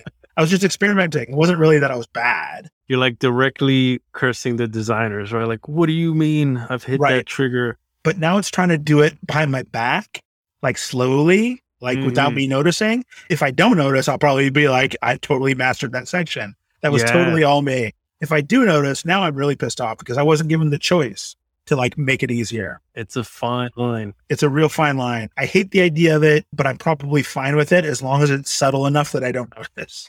I wish more games went down the route of that Twitch Play integration, right? As we talk about couch co-op and, you know, streamers have people watching them, but they don't really get to interface, right? To be like, hey, pass me the controller, let me help you, or here's how to get past that part. Dead Cells did something interesting, right? Where people watching the stream could directly influence the gameplay, right? They can like increase the drop. Like, hey, we're going to drop you a chest that gives you a power up or some things. And I feel like it's untapped. And again, please let me know if I'm off the mark and other games have doubled down on this and pushed it over. But to that missing feeling of couch play and having people share that experience, even though it's a single player game, right? Like, let me show you what you did wrong or let me help you with that. Right. I think is an untapped area in this virtual connected world we're in. I think there's a level of trust, right? There's a circle of trust that you need to be in for that to work, right? Yeah. Twitch and streamers are, I would say, is probably like you can join somebody's stream without any idea. Like, so by default, like that's a low trust environment. Like those people that are watching your stream and making comments, unless you know them by their username, you have no idea who they are. And my impression from following a number of streamers on Twitter is that backseat driving, or let me show you how to do that, isn't kindly looked upon. It's not helpful. I hate backseat driving, man. Right. But like if you have that circle of trust, if you're in a high trust environment, like you are sitting on a couch, or if you or I were playing, or if we booted up a Destiny right now, we're playing something and you saw something me do, like while we were playing, you're like, hey, why don't you use this weapon instead of this weapon? Like that's a high trust environment. Like I know you personally. And like, there's no, like, I understand where you're coming from. I understand where your feedback is coming from. And if you're telling me I must be doing a poor enough job, then it rose to that level of you actually having to tell me to change my weapon, or I'm firing at the wrong enemies or something like that, which is fine. I enjoy that level of feedback. If you think it's bad enough, I will trust your judgment and like, let's give it a shot. But I don't know that any streaming platform I've seen engenders or even strives to push that level of trust between the streamer and the viewers. It's much more of I don't want to say television because it's more interaction than that. But it's not a couch situation, right? It's very much a people at a sporting match in the crowd and then the people on the field playing the game level of interaction, right? Like, you know what? It costs you, you paid $5 for that ticket to the minor league game. The minor league player out there in the field does not want to listen to you tell him how to play. Even if you're right, he doesn't want to listen to you tell him how to catch the ball or hit the ball or swing or whatever, right? People still yell it. That's totally fine. That's the value of the money you pay for the ticket. Right. That's you yell at the players. You get to yell at people that are playing the game. You're working on Earth and Beyond at Westwood, and something crazy has to have had happen where you up and leave the sunny desert and you hightail it to the border across the north in Toronto. Yeah, we shipped Earth and Beyond and they cut the live staff way down, and I was on the wrong side of the line. Oh, you were on the chopping block. Ow. I got chopped. Yeah, me and a number of my friends got chopped. And it's like one of those unfortunate things. It's the only time I've ever been chopped and sucked. I like had to deal with it. Like that was probably the third time in my life where it actually failed something I wanted to do. Oh, wow. Right. So I still struggle with failure even now. But like at the time I was in my late 20s, and I just sort of needed a few months off before I did anything else to sort of process actually failing a thing I wanted to do. And I very seriously considered like not making games anymore because I'd failed. It was heavy. That's Yeah. huge, man. Like, why did you take that on so personally? Yeah, you weren't the one developer on the game. Why did I take it personally? It wasn't that I took it personally. It was that I had failed. It wasn't that like the game had failed. Is I had failed to be good enough to stay, which is different, right? Oh, okay. Meaning, like, why weren't you one of the ones that got picked to stay? Yeah.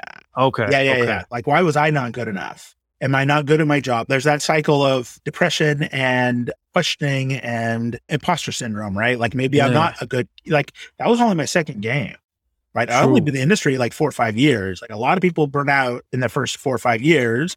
So I took some months off. Luckily, I had enough money saved up and I had enough money from severance from getting let go that I could afford to take months off. And like, and I actually, moved back in with my parents. They had a spare house or a spare room in another house. So like I grew up on a farm. And so like I lived out on the farm, not in the same actual building as my parents for, 6 months before I like started to pull it back together again, because I needed to figure out like, do I need to actually change careers?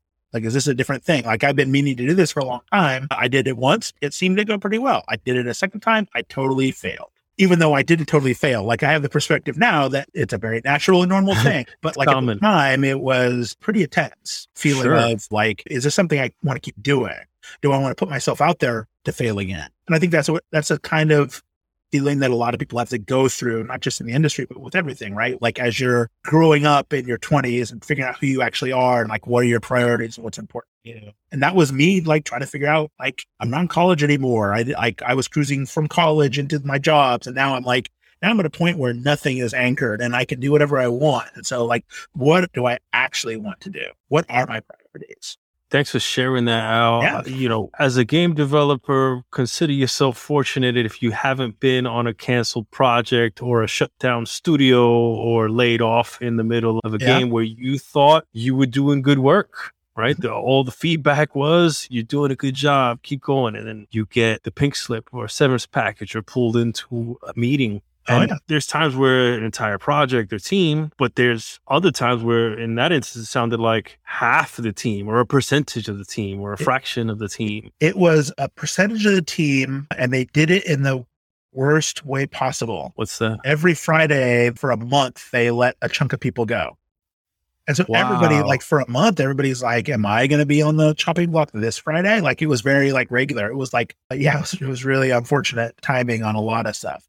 That's nerve-wracking. I think I was like on the last Friday.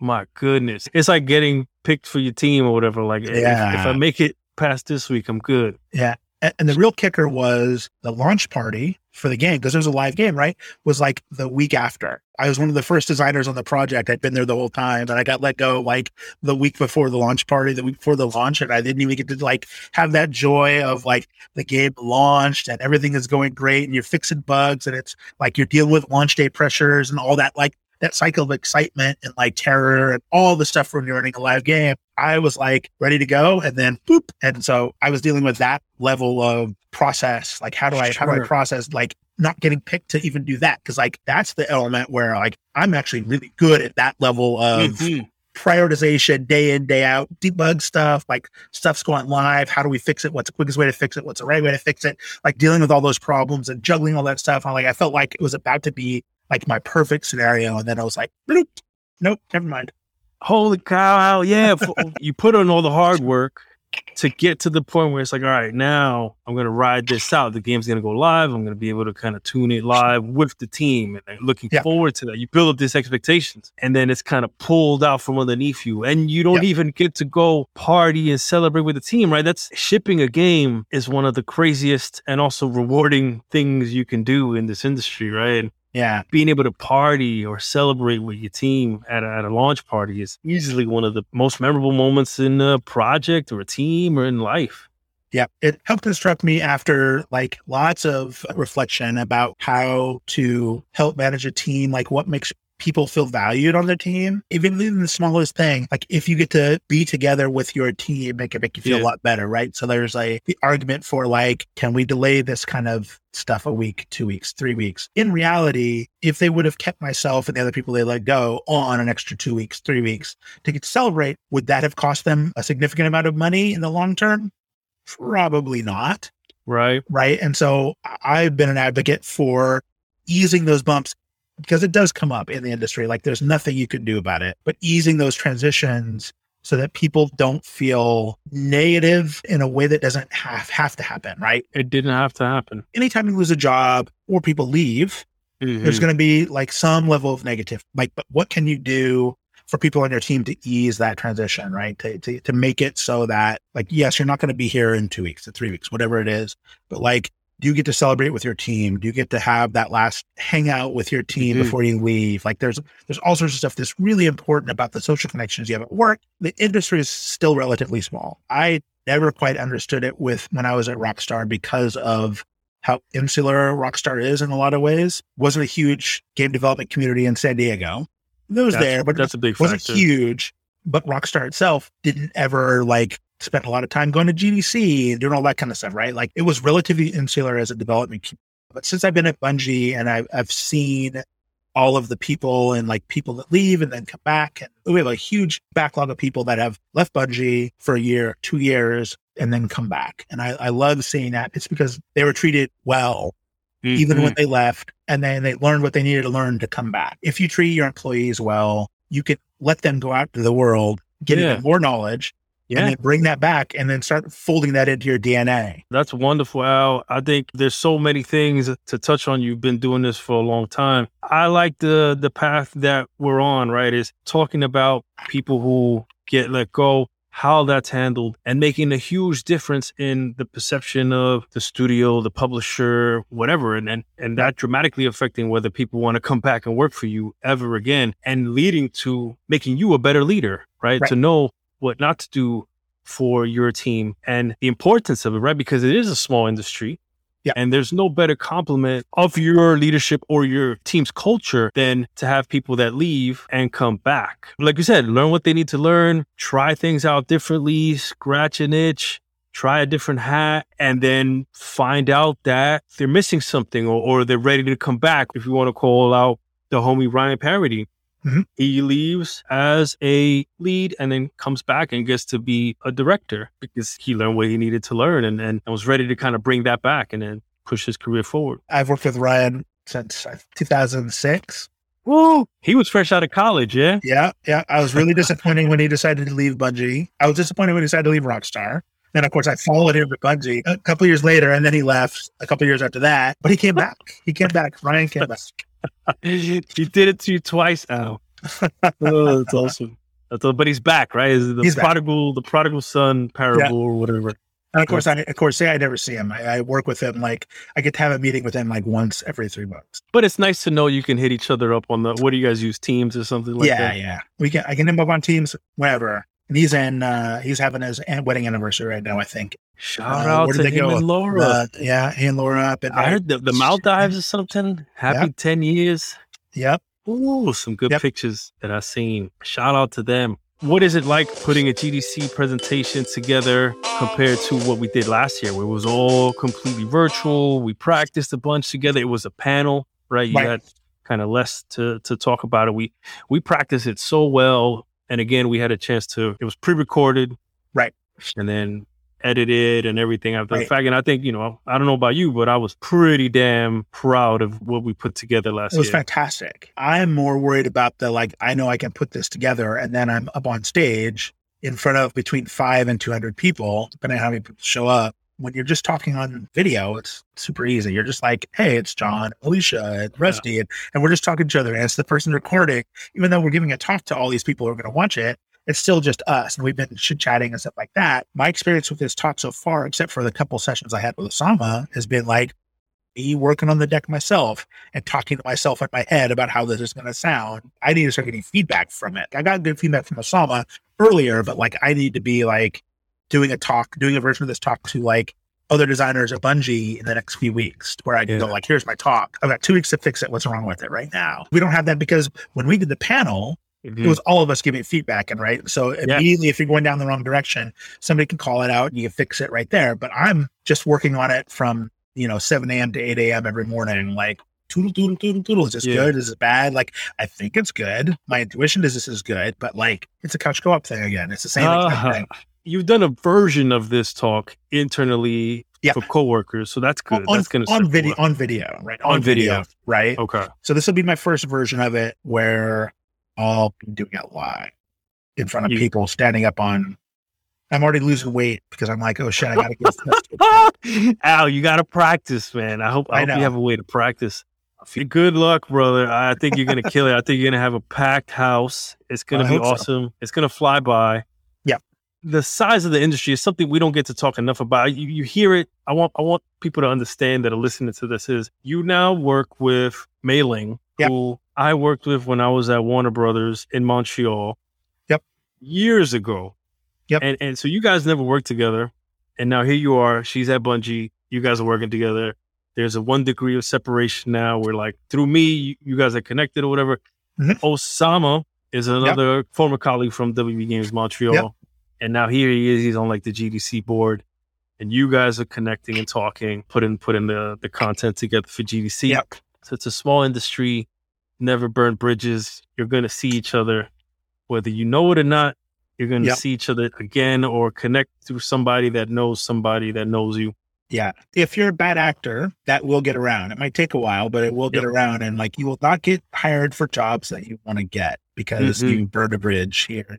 Realize, like, I worry about, like, have I accidentally burned a bridge I don't even know I burned by saying the wrong thing in the middle of crunch and, you know, like, don't even realize that I've done something poorly. That's always one of those things, right? The noodles at you in the middle of the night. You're like, did I because you wake up 20 years ago, did I make the wrong comment in the middle of that playtest session to that person? They probably don't remember now, but I know I do. I think the culture of openness and feedback, right? Having those weekly one-on-ones and allowing people to be open with each other, right? Like you said, like it's easy enough that you guys are frequently talking about life. It's not just work and it's not just bad news, right? It can be whatever. Yeah. Hopefully puts the walls down where people can be honest. And that way you don't have to spend so much time second guessing or worrying and waking up in the middle of the night. I've definitely had some, we'll call it learning exercises, learning moments where I was able to grow like over like 3 or 4 years, the last 3 or 4 years since I've been at Bungie, I've grown a lot. Oh yeah. And I can take feedback. There was a moment where I got really upset at somebody, but like it was at a time where like I had personal stuff going on. I didn't realize how much it had been affecting me, but somebody grabbed me in a room and said, like, I don't like, that was a really weird reaction you had with that other person. Like, are you sure? And in the moment, I was like, yeah, goddamn right, I'm sure. But like over the next hour, I was like, oh shit, I really overreacted before because of stuff going on in my life at home. And I need to go like apologize to that person. I grabbed them in a room and I said like, hey man, I'm really sorry. Like I've taken time to reflect on it. I overreacted. Like all of my emotional nerve endings are totally wired all the time right now. And in a normal situation, I would not have reacted like that. I'm actually, you know, going to be going to grief therapy, stuff like that to like try to deal with it because I didn't mean to react that way. I'm really, really, really sorry I did. Wow. It was not great. It's hard to do that stuff, but I'm super happy that the person that pulled me aside said, dude, I think you overreacted. Yeah. Wait to be an ally. Allyship is a big element of a team just being better. Yeah. Right. Like in the heat of a moment, there can be an antagonizer and an antagonee or giver and the receiver. And those people are in it. And it helps to have a third party be able to neutralize it or come up after the fact and be like, are you okay? Something's up there. Right. How do we help them?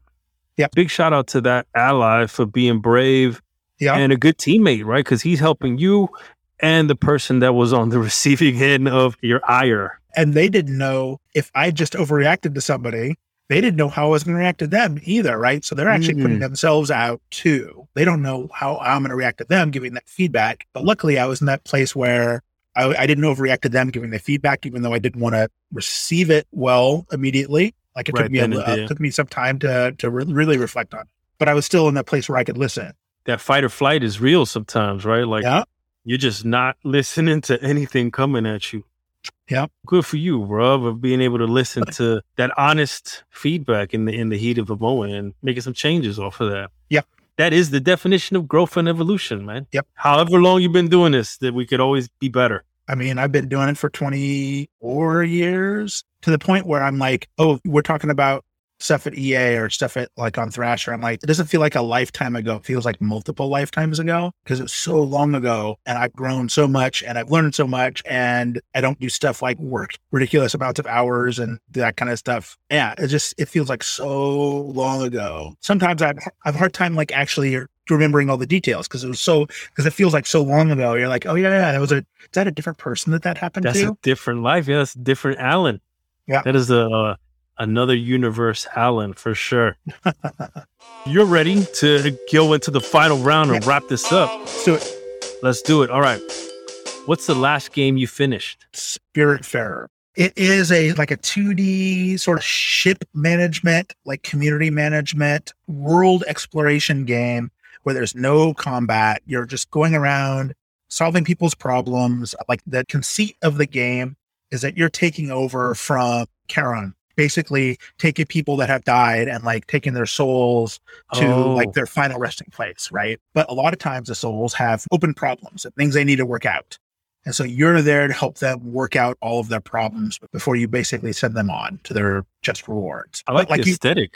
You're on a ship and you're like managing the ship and you're like putting buildings on a ship where you can like there's a whole crafting system and like you can collect sheep and harvest fruit and water fruit and go around and fish and you take your boat from place to place. The vibe is absolutely amazing. Yeah, that's the last game I finished. How much time you put into that? 25 hours probably, but I did like everything. Okay. You 100%ed it. You know what? I didn't 100% it because there are things that you'd have to like start a brand new game to do. Like there are things where like if you don't do that, by the time you send them on, like you don't have a chance to get that achievement. It's on everything. It's on Windows, Stadia, PlayStation, Xbox, Switch. It's on Game Pass. If you don't have Game Pass, yes. Yeah. That is the golden ticket, man. The last game I 100%ed was Sable. Also on Game Pass. It's also a non-combat game that's also about world exploration as a sort of primary mechanic. It's got an amazing story, an amazing vibe, amazing art style. It's a coming-of-age story where you're a member of a nomadic tribe who everybody wears masks based off of the job they do and based off who they are in the world. And so you're basically sent out on your gliding, they call it, because you have like a special magic thing where you can glide everywhere to essentially find yourself. Find out what mask you want to wear for the rest of your life. And so you can explore the world as long as you want to until you come back. And when you come back, you have a ceremony. You have to pick which mask you're going to want to wear. So you're like solving people's problems, finding new masks. There's a crime section where you're tracking down like who committed a crime and where they're at.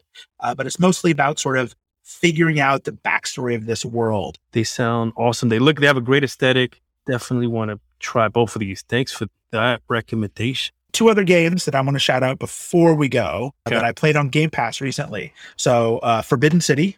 Oh, I want to get that guy on here. I want to get that guy because that development tale was crazy. Oh, really? Mm-hmm. Like, what happened with that? He was like a lawyer. It was like really? A lawyer for his full-time job, and like he quit to go make Forbidden City, and everybody was like, "What are you doing? You're crazy!" And he did it, and he stuck it out, and now he's a developer. Now he's and it made a bunch. You know, it's. Totally. Everybody loves this experience. I haven't played it. Yeah. I want to play it. It's got this kind of like Myst, or what is it that something of the Obra Dinn, like solve this mystery and you could tackle it in different ways or fix everybody's world.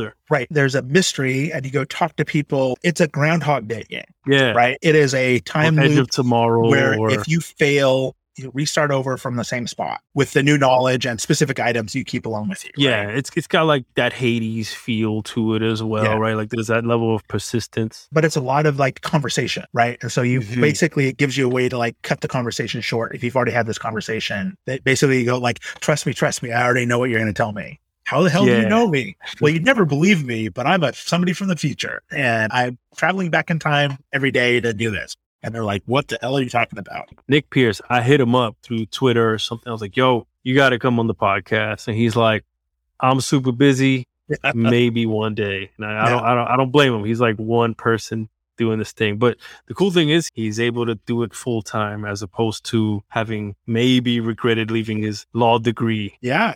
I actually have a good friend that was a game developer and then went back to law school and is now a lawyer. So flips it around. I mean, that makes sense, right? Like it's hard to knock the lawyer profession for everything, prestige and access. Being a game designer is actually a lot about like being a lawyer sometimes, right? You're setting up like rules for a system and interpreting those rules and setting up rules so that people can't exploit them. And how do you deal with people that like exploit the rules? Like there's a lot of similarities in game designer and lawyer, a lot of similarities. Yeah. And being clear on paper, right? And the letter of it being something that's meaningful and can be followed. And acted on. The last game, Nobody Saves the World. It's from Drinkbox Studios up in Toronto. They did Guacamelee. I don't know if you ever played Guacamelee. Oh, I love Guacamelee. Guacamelee is like that Metroidvania style. I never played the sequel. I guess the sequel had co-op or had another luchador that you could play as. You could swap between them and stuff. So they did Guacamelee. Their art director I work with at Rockstar Toronto, and so I've always been like grabbing their games. It's like a Diablo style, like dungeon crawler, like that's what the game is. But the core conceit is that you can change forms at will. You're like just a nobody, and then you can change it to a knight or a ranger. And then as you level up your ranger skills, you complete quests and stuff like that to level up your ranger skills. You now open up other forms and you open up other forms. And like, that's sort of the core conceit is as you you're leveling up your core character. And then you're leveling up from, an F rating all the way to an S rating on each of the forms. And as you level them up, those unlock new abilities for your form. You unlock new abilities that every form can use. And then you unlock new forms which have new core abilities and then unlock new abilities for them. And like it just cycles and cycles and cycles. There's so much gameplay there. But it comes to a point of you have a core form where that has a couple locked things. And then all the other stuff is mix and match. And there's damage types and there's like shields that you have to break on the enemies, and the dungeons are randomly generated, and but it's got this cool Zelda style overworld. Yeah, I had to stop playing it to work on my GDC talk in the morning. I could just see the spreadsheet fighting itself on this game. That's the thing that scares me, because I've done wake up play games before work, and it's always bit me in the ass. Where it's just like, oh shit, I got to jump into this meeting.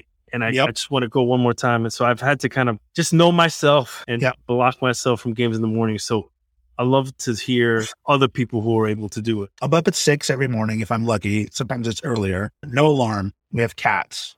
So the cats wake us up every morning. Your natural alarm. So I'm up, and Animal Crossing takes me 20 minutes or so. And so I give myself an hour to play, whatever, after Animal Crossing.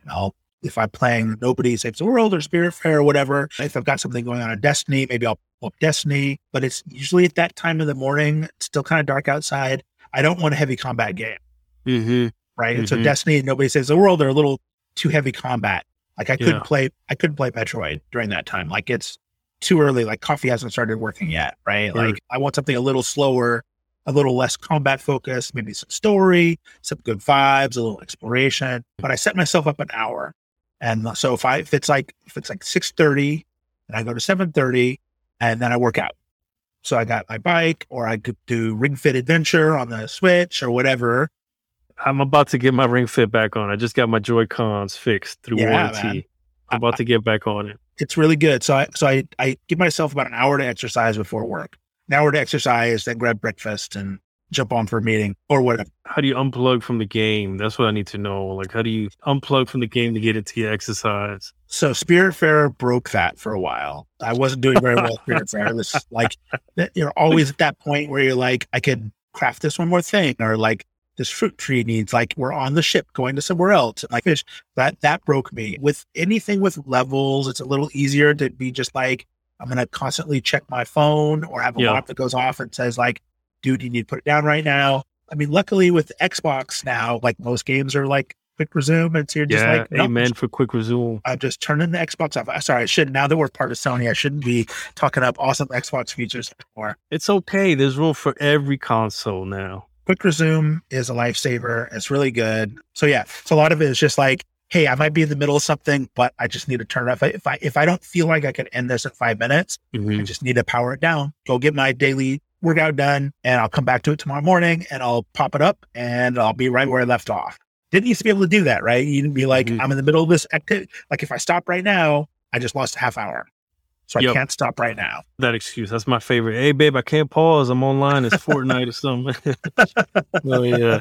What is the last book you read? This was a book called Riot Baby, which essentially is a sci-fi novella about a kid who was born during the 1992 Rodney King riots in LA, 1993, 1992. Shit. And so because he was born during that time, was imbued with effectively magical powers, but he still lives in our world. Like he's not magical, like in that way. And so like, he's basically in prison, right? Because he's like very different in ways that other people are. Super cool, super powerful. So that's what I'm reading right now. Let me check because I track all this stuff. If you don't, no, I use the Storygraph.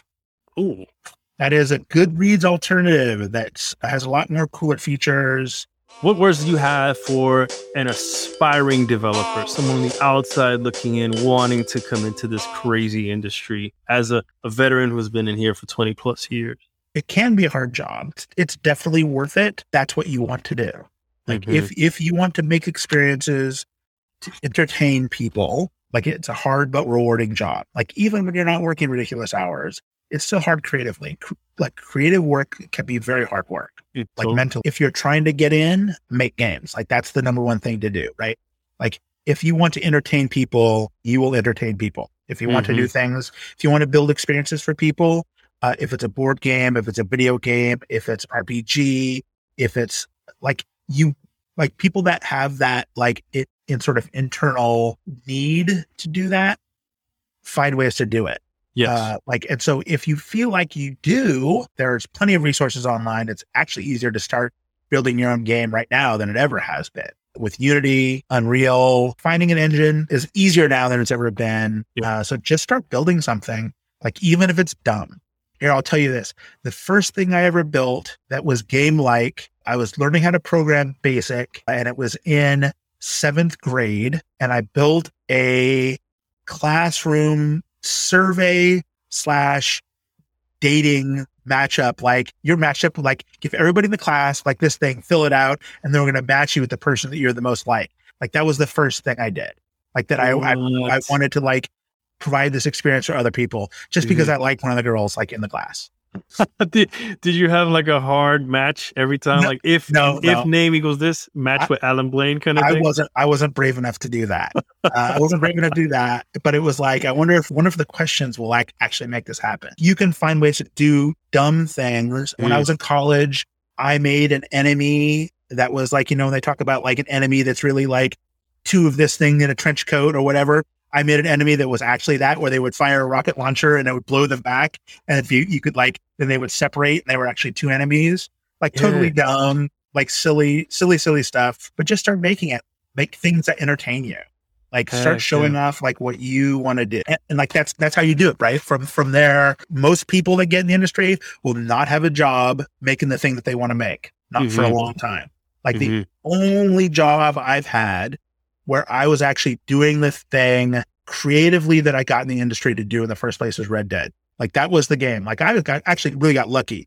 I got to make the game that I got in the industry to make 10 years in. And I wasn't the creative lead or anything like that on it, but like that, like I was in college, I'm like, why am I making games? I want to make the greatest Western ever been made. Like that was like a thing that has been on my list for a long time.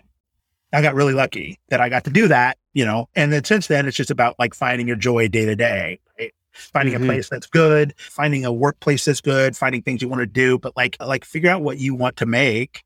You won't always get to make it. That's fine. I almost never do. Find ways to fall in love with things that you don't even like all that much. That's a good one. I was lead designer on a skateboarding game.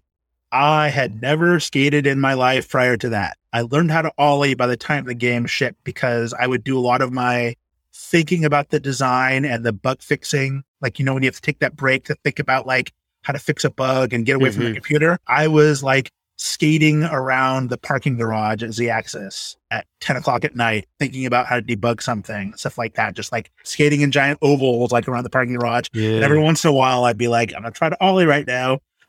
Oh, I got 2 inches off the ground. Yes, I got 2 inches off the ground. That ollie was sweet. That's huge, man. For anybody that's never tried to flip their board, man, that's huge.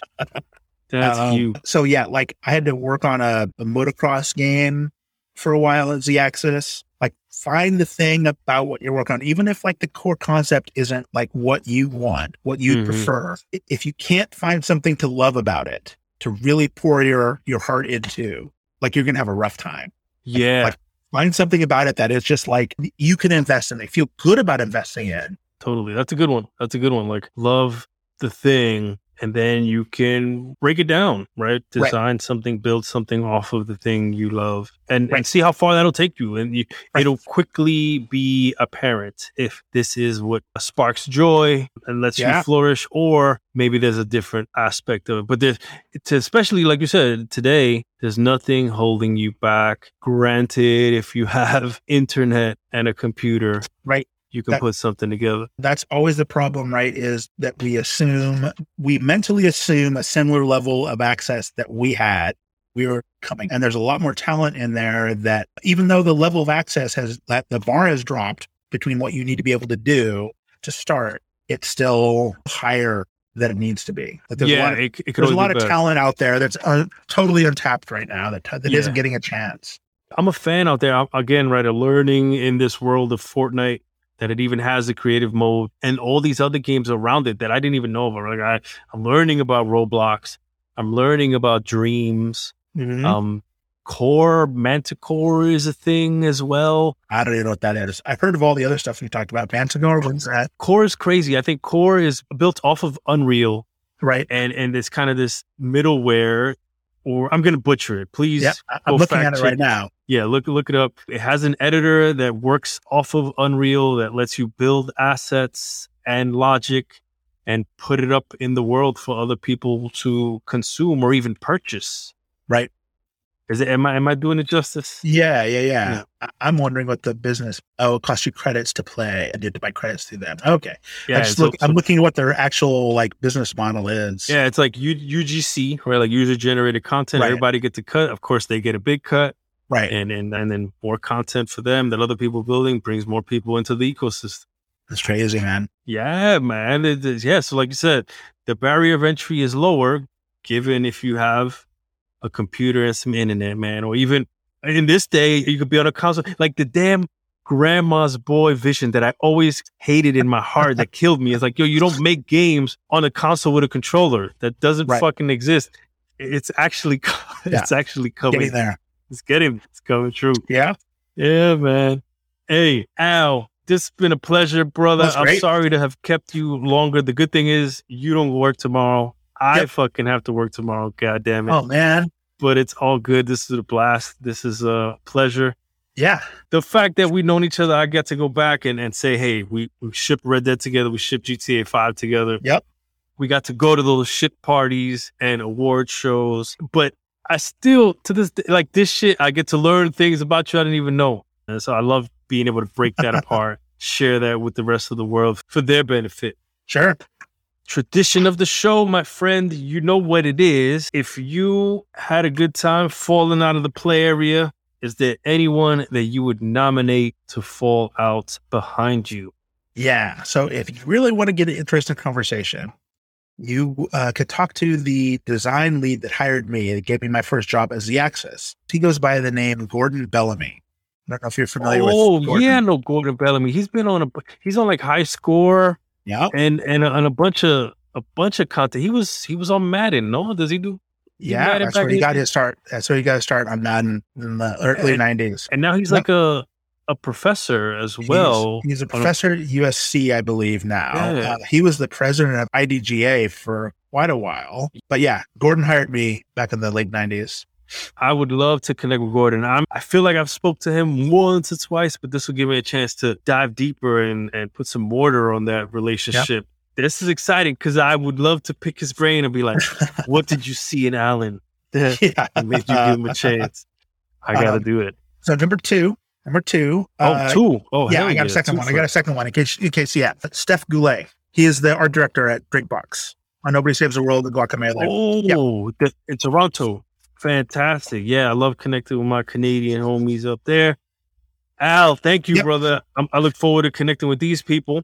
Good luck on your GDC presentation. I look forward to watching that and pointing everybody to it on social media and learning about this system on Destiny. Do you have any closing words for the listeners out there before we go? I had a real great time falling out of the play area, man. This is really great. I don't know that I have any extra words. I think we already said a lot of words. We left it all out there. So that's a good one to end on. I like to hear that extracted everything you had to give. There's nothing left for you to give, my friend. That's an achievement in my book. I know a bunch of y'all are heavy Destiny players out there. Who out there is not currently in Elden Ring or Horizon and diving into the Witch Queen update? Alan's one of the people I know who's been doing this tech design thing for the longest, and I consider myself very fortunate to be able to call him a peer and a homie and have worked alongside him at the one studio that I've spent the longest time in my career in one place at when I was at Rockstar. I brought so much damn gameplay to life from inception using that scripting API that really up until now, I didn't know the full scope of how much he contributed to that. If I did, man, I should have been more in his ear and at his desk. And making up for the past, I try to make amends and get him out on GDC panels. And now he and another panelist are two principals doing the damn thing. So at least I can say that I now have a blueprint on where I can go next on my ascent up that ladder of success. Escalator style, to quote the notorious B.I.G. Another note worth calling out is, this is another case of how small this industry can be, where we now live within a short drive of each other. We both had no clue we would both eventually find ourselves up here in Seattle after crossing paths so long ago in San Diego. But I mean, depending on who you ask, if you're in games or tech, odds are pretty high that you will bump into each other out here in Seattle, even if it's not what used to be at the annual PAX visit. I'm super hyped to have a discussion with Gordon Bellamy. I know very little about him, and he's definitely an interesting individual that I want to get to know more about. On episode 29 of Out of Play Area, debuting in 2 weeks after GDC on Monday, March 28th, we'll sit down with another fellow outlaw to the end and a programmer and software engineer and a fellow Full Sail alumni in Jason Urechka, a lead software engineer at Visual Concepts, who just released WWE 2K22. He's been at all the major players, including Blizzard, EA, Rockstar, big, huge games, and we're going to get into his full journey and learn about all the insights he has to offer and more. You know how we do. So make sure to follow us so that you don't miss out on that episode. Thank you for listening, devs. If you found this episode informative, I ask that you pay a link forward to a developer to help grow our listener community. If you're a game developer with a story you think could help a fellow dev out, please go to outofplayarea.com and click on the Calendly link at the top to meet up. Please make sure you get approval from your manager or studio's PR or HR team beforehand. Out of Play Area, the game developers podcast, releases new episodes every other Monday on all the major players, including Spotify, Apple, and Google. Please make sure to follow us to see what developer falls out of the play area next time. I'm your host, John Diaz. Until next time, devs, stay strong, stay true, stay dangerous. Mega Ran, bring them home. Flight attendants, prepare for takeoff. Cabin crew, please take your seats. We are now about to enter the out-of-play area. Yeah. If you can't reach me, I apologize. Since we out of play, I never compromise. John D, NYC, know we got the vibe. Make sure you hit that follow when you hit subscribe. Out of Play Area Podcast. Out of Play Area Podcast. We out of play. It's just a little something for the game devs. Stay strong, stay true, and stay dangerous. Had to switch the styles for a challenge. Best thing out of Harlem since young Miles Morales. A new podcast comes to provide the balance with game dev veterans and rising talents. Out of play. Welcome to the Out of Play Area Podcast, a show by game devs for game devs, with no ads, no BS, just the real. Welcome to the Out of Play Area.